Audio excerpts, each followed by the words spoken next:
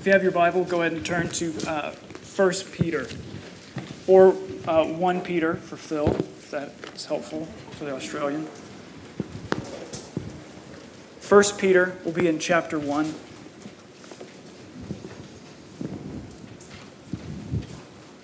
First Peter chapter 1, verses 13 through 21.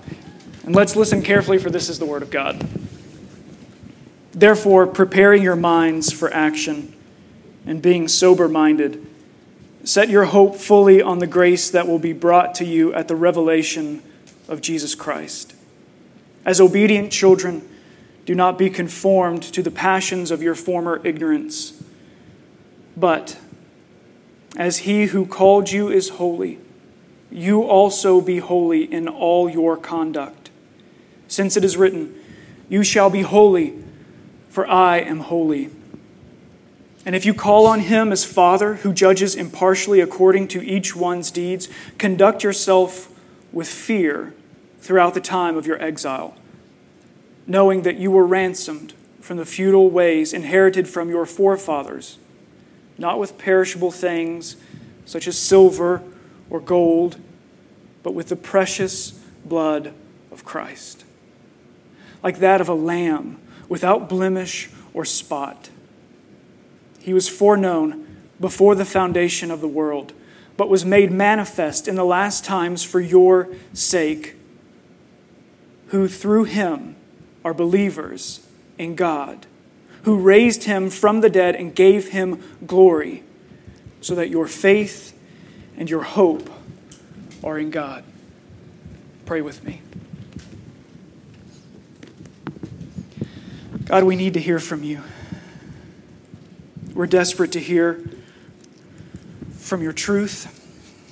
And so, Spirit, we ask that You would lead us now, that You would guide us, that You would speak to us, that You would stir in our hearts, Spirit, that You would confront us with the truth of God, that we would be transformed to look more like our Savior, our only hope, the one whom we need every hour, every minute of that hour, every second in that minute. Lord, we need You.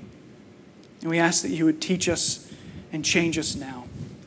And not just for our own benefit, not just for our own joy, but for Your kingdom and the world. We pray this in the name of Jesus. Amen. There are often events in the national scene, the national news, that remind us of the brokenness, the twistedness of evil, sorrow, and suffering. We've seen that from the Penn State news and the shootings in Colorado and the shootings in Tuscaloosa, and news clip after news clip after news clip. And that was just the last couple weeks. And there's going to be next week and the week after that. And the news will keep coming of suffering and pain and evil. And it's not just on the national scene. It's in your news stories that's never going to make the front page. It's not going to be trending on Twitter. It's not going to be on CNN and Facebook and Fox News. It's not going to be on all of that, but it's your suffering, it's your pain that you are in right now. And the stories of those around you. The story of the person sitting next to you that you don't even know. Because when Adam fell, when humanity fell in Adam, Adam didn't just break rules. Humanity was broken by the breaking of rules. And there's a question that kind of rises up in the suffering and the confusion. And it's a big and loaded question. And that is, what do you hope for? What do you hope in? What do you hope will happen? What do you hope will change? What do you hope for? And it's really a question that kind of divides history, culture, society, this room. What do you hope for?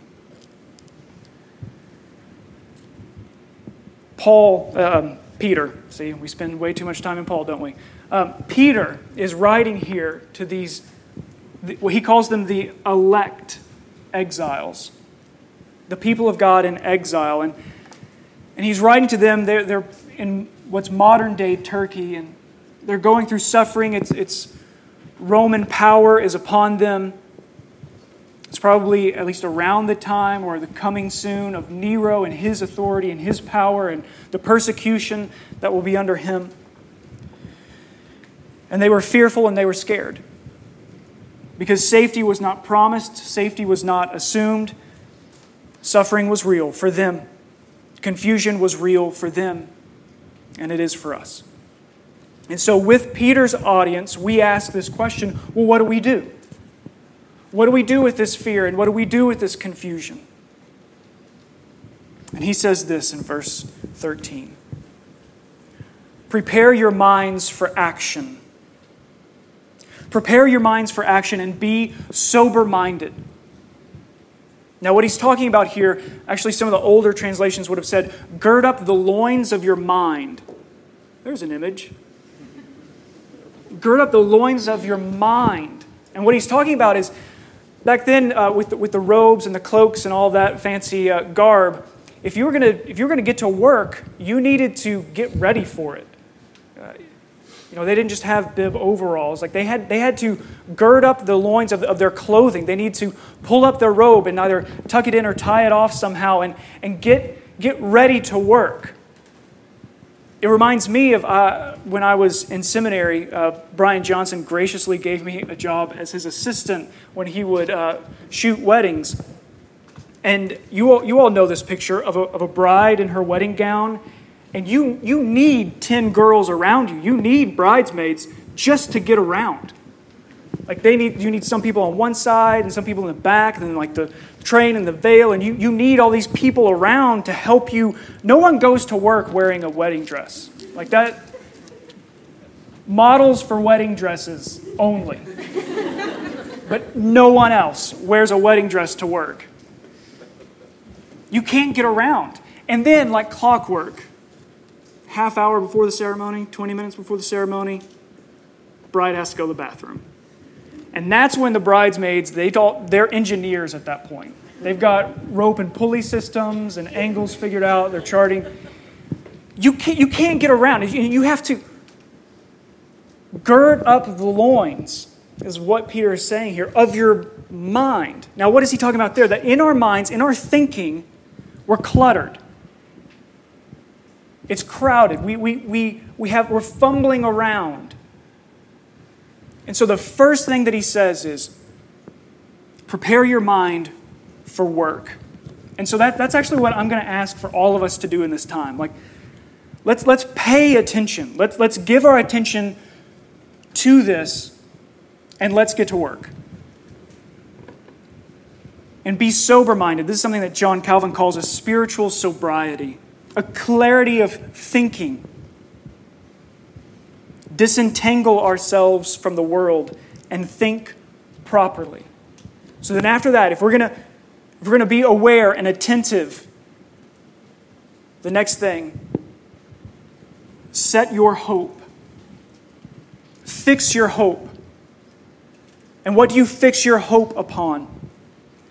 The grace that will be brought to you at the revelation of Jesus Christ.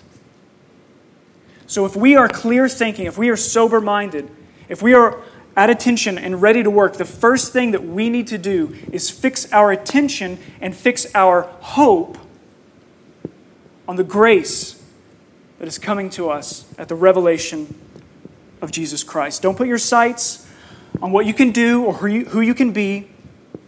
Don't get focused on your strengths and your weaknesses, and don't look to your name or your abilities. Don't look to your status or your potential. Set your hope fully, completely on grace. Some translations say, set your hope till the end, fully, completely, all the way through on the grace of God. And about this grace, the grace that you so desperately need, and I so desperately need, the grace that we cannot live without, the grace that we need to hope to the end, notice here, he says that is brought to us. God knows so intricately, so completely our need for His grace that not only does He provide that grace, not only is there a provision of grace, but He applies it to us in that He brings it to us. The grace we so desperately need, God brings it to us. It's not a grace that we ascend to. It's not a grace that we work our way to. It's a grace that comes to us. John Calvin says this, "You have no need to make a long journey that you may attain the grace of God. For God anticipates you in that He brings it to you." So how? How does He bring it to you? It says that He brings it to you at the revelation of Jesus Christ. And really there are two ways that we can understand this. One, the revelation of Christ in the gospel. That in the gospel there's this revelation of Christ and God brings grace to us. And then there's a second way, the revelation of Christ in the second coming, the future hope. And I think that primarily that's what Peter's really pressing at. Because he's talking to these people that are suffering and confused and they're scared. And he says, I know you're scared. Pay attention, all right? You know, I do this. June is very small. My daughter's very small. But I do this when she's kind of having one of those freakouts. One of those mini freakouts, you know. And you don't really know what's wrong. And you don't. But I try to focus her attention. I try to get in her eyesight. I try to get in front of her. And that's what Peter is doing here. He's saying, fix your attention. Fix your hope on the grace that's coming. And that grace is coming at the coming of Christ. This is the apex of hope, the fullness of the kingdom of God. Hope in Him, all that He brings, in particular the grace that God brings to you. So first, hope in God. Don't look away from that trust. And now, obey Him.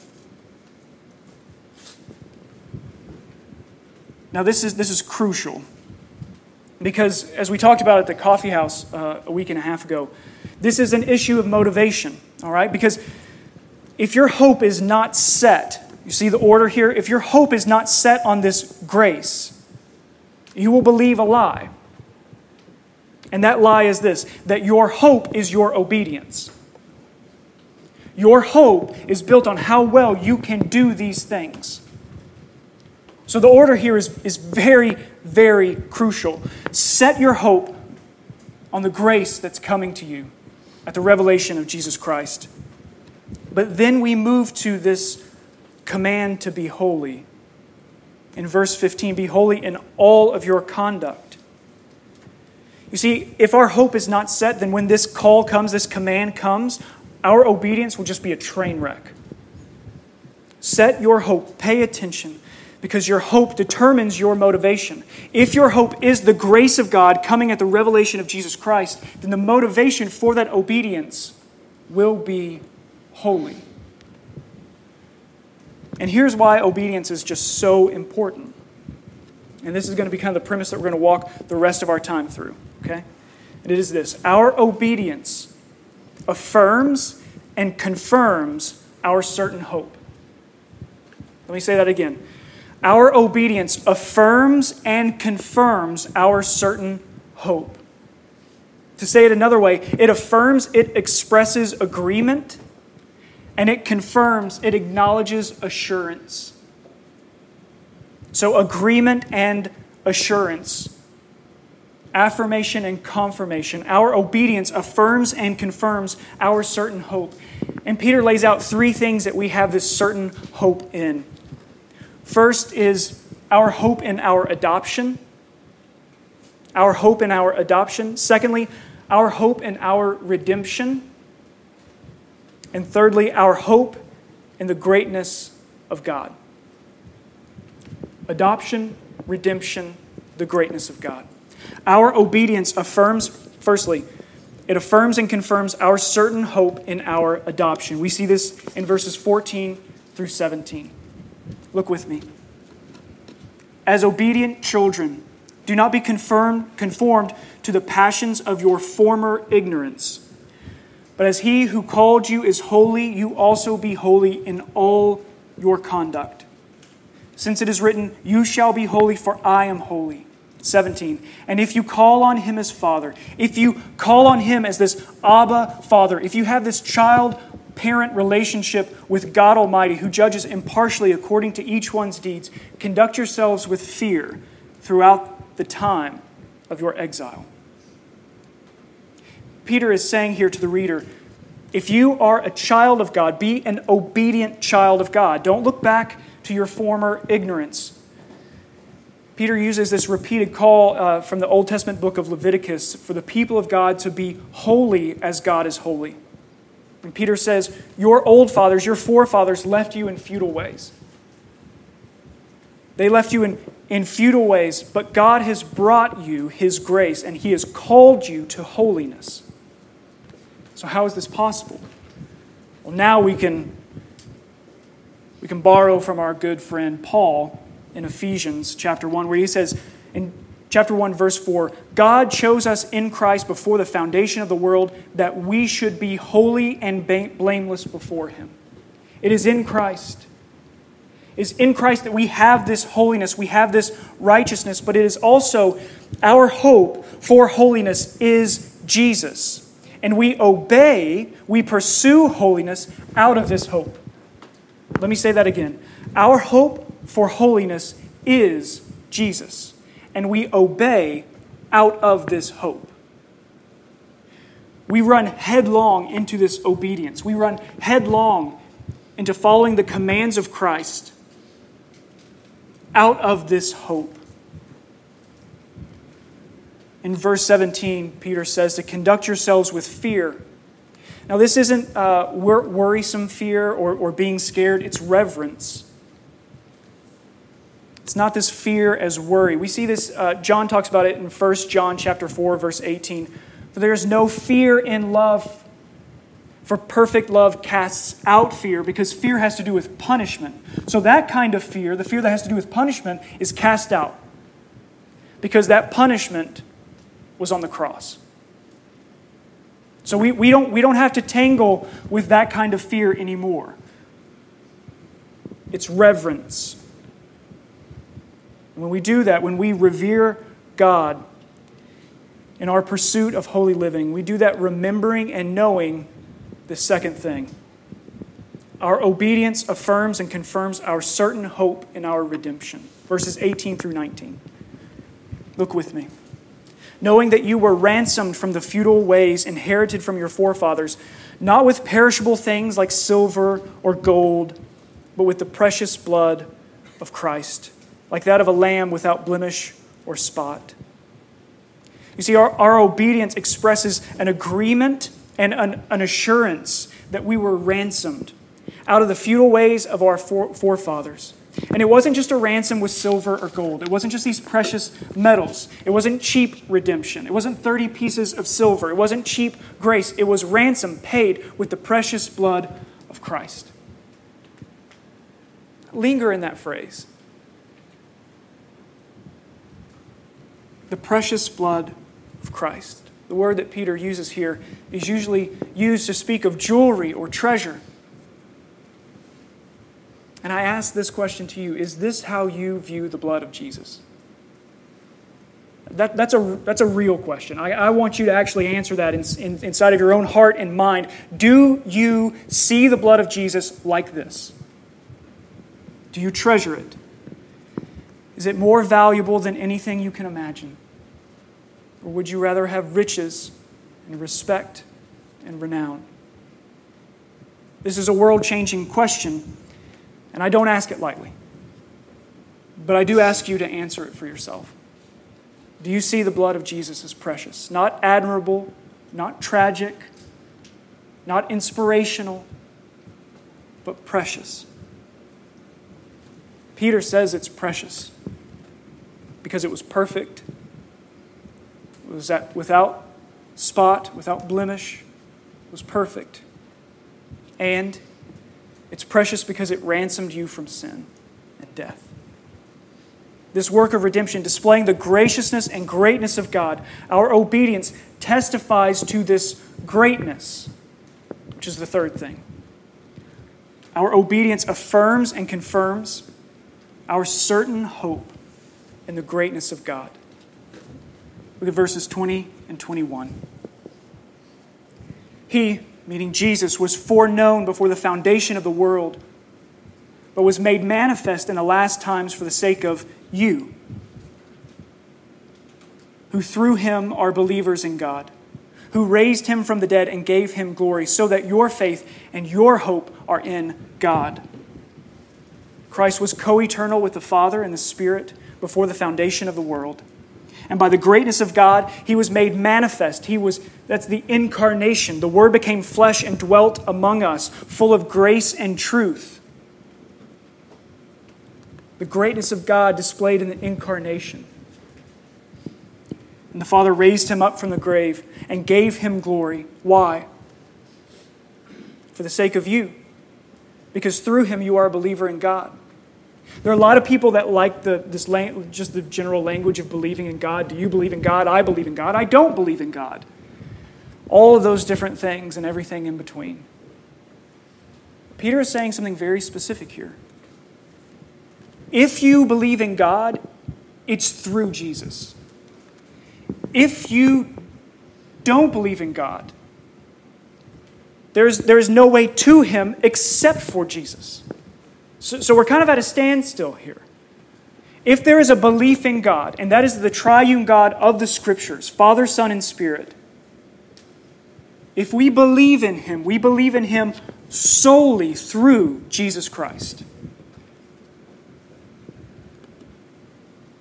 And the Father raised him up from the grave, and he gave him glory. Why? So that your faith and your hope would be in God alone. See, it's good news that you don't have to hope in yourself anymore, because you were doing a really terrible job. And so this good news comes that you don't have to hope in you anymore. So stop and hope in him.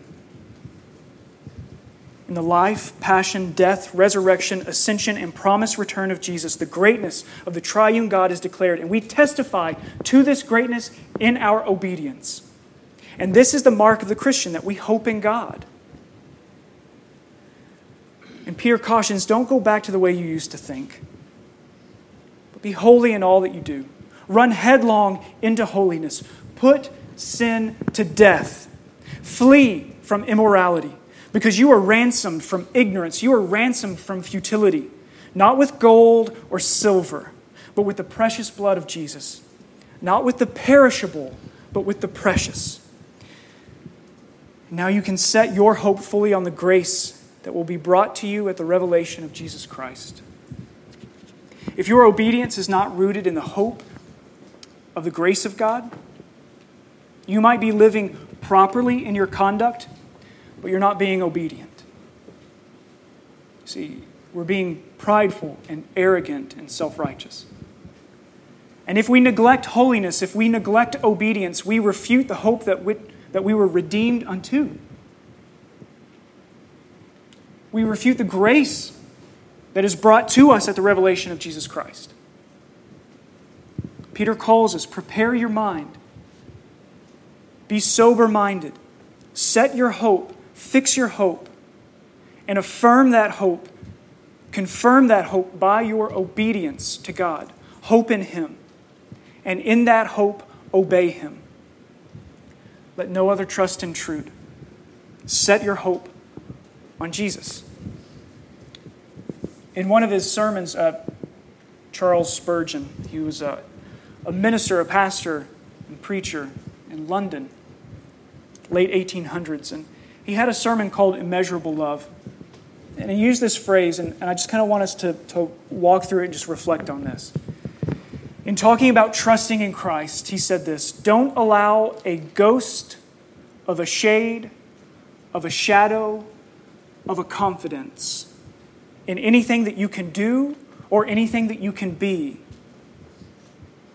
take place of looking alone to Christ. So not a ghost of a shade, of a shadow, of a confidence. None of that. But set all of your hope on Jesus. See, I know that we get a little skittish when obedience and commands and all that comes up.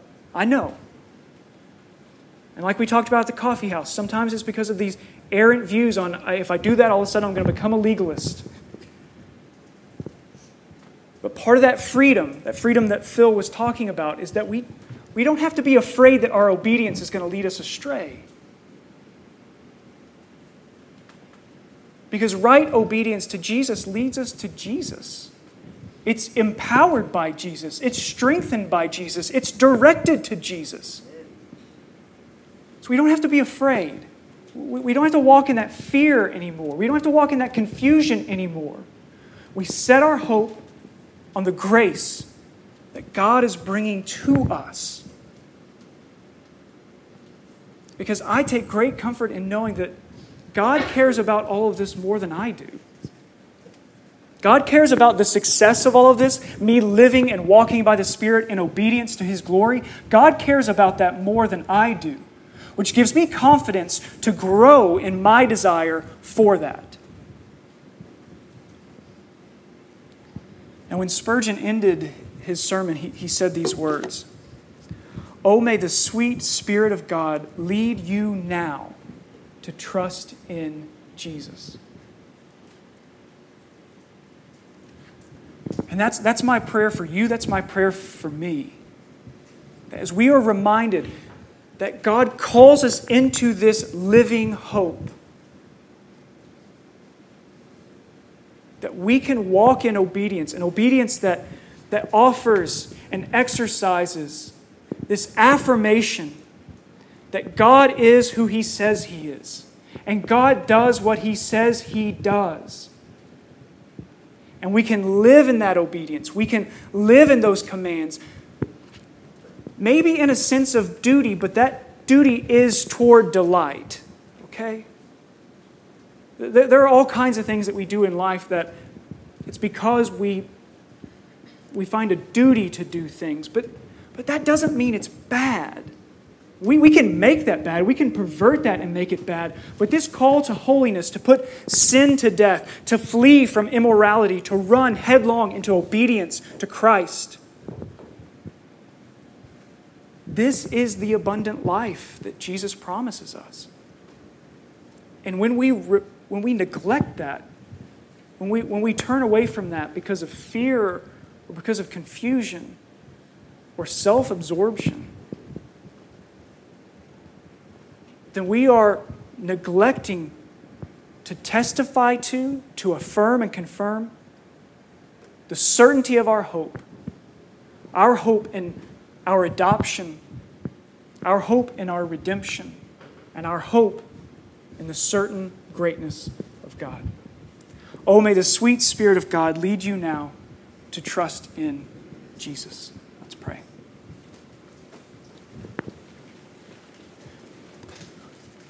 So God, we look to you. We hope in you.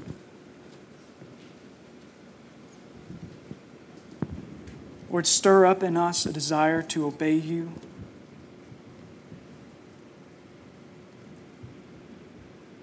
A desire to worship you. Lord, give us the strength to trust you. And Lord, let no other trust intrude, not even a ghost of a shade, of a shadow, of a confidence. Nothing. Let nothing intrude in our hope in your grace. And Lord, in our hope, help us to obey you. For Christ has died, Christ is risen, and Christ will come again. Amen.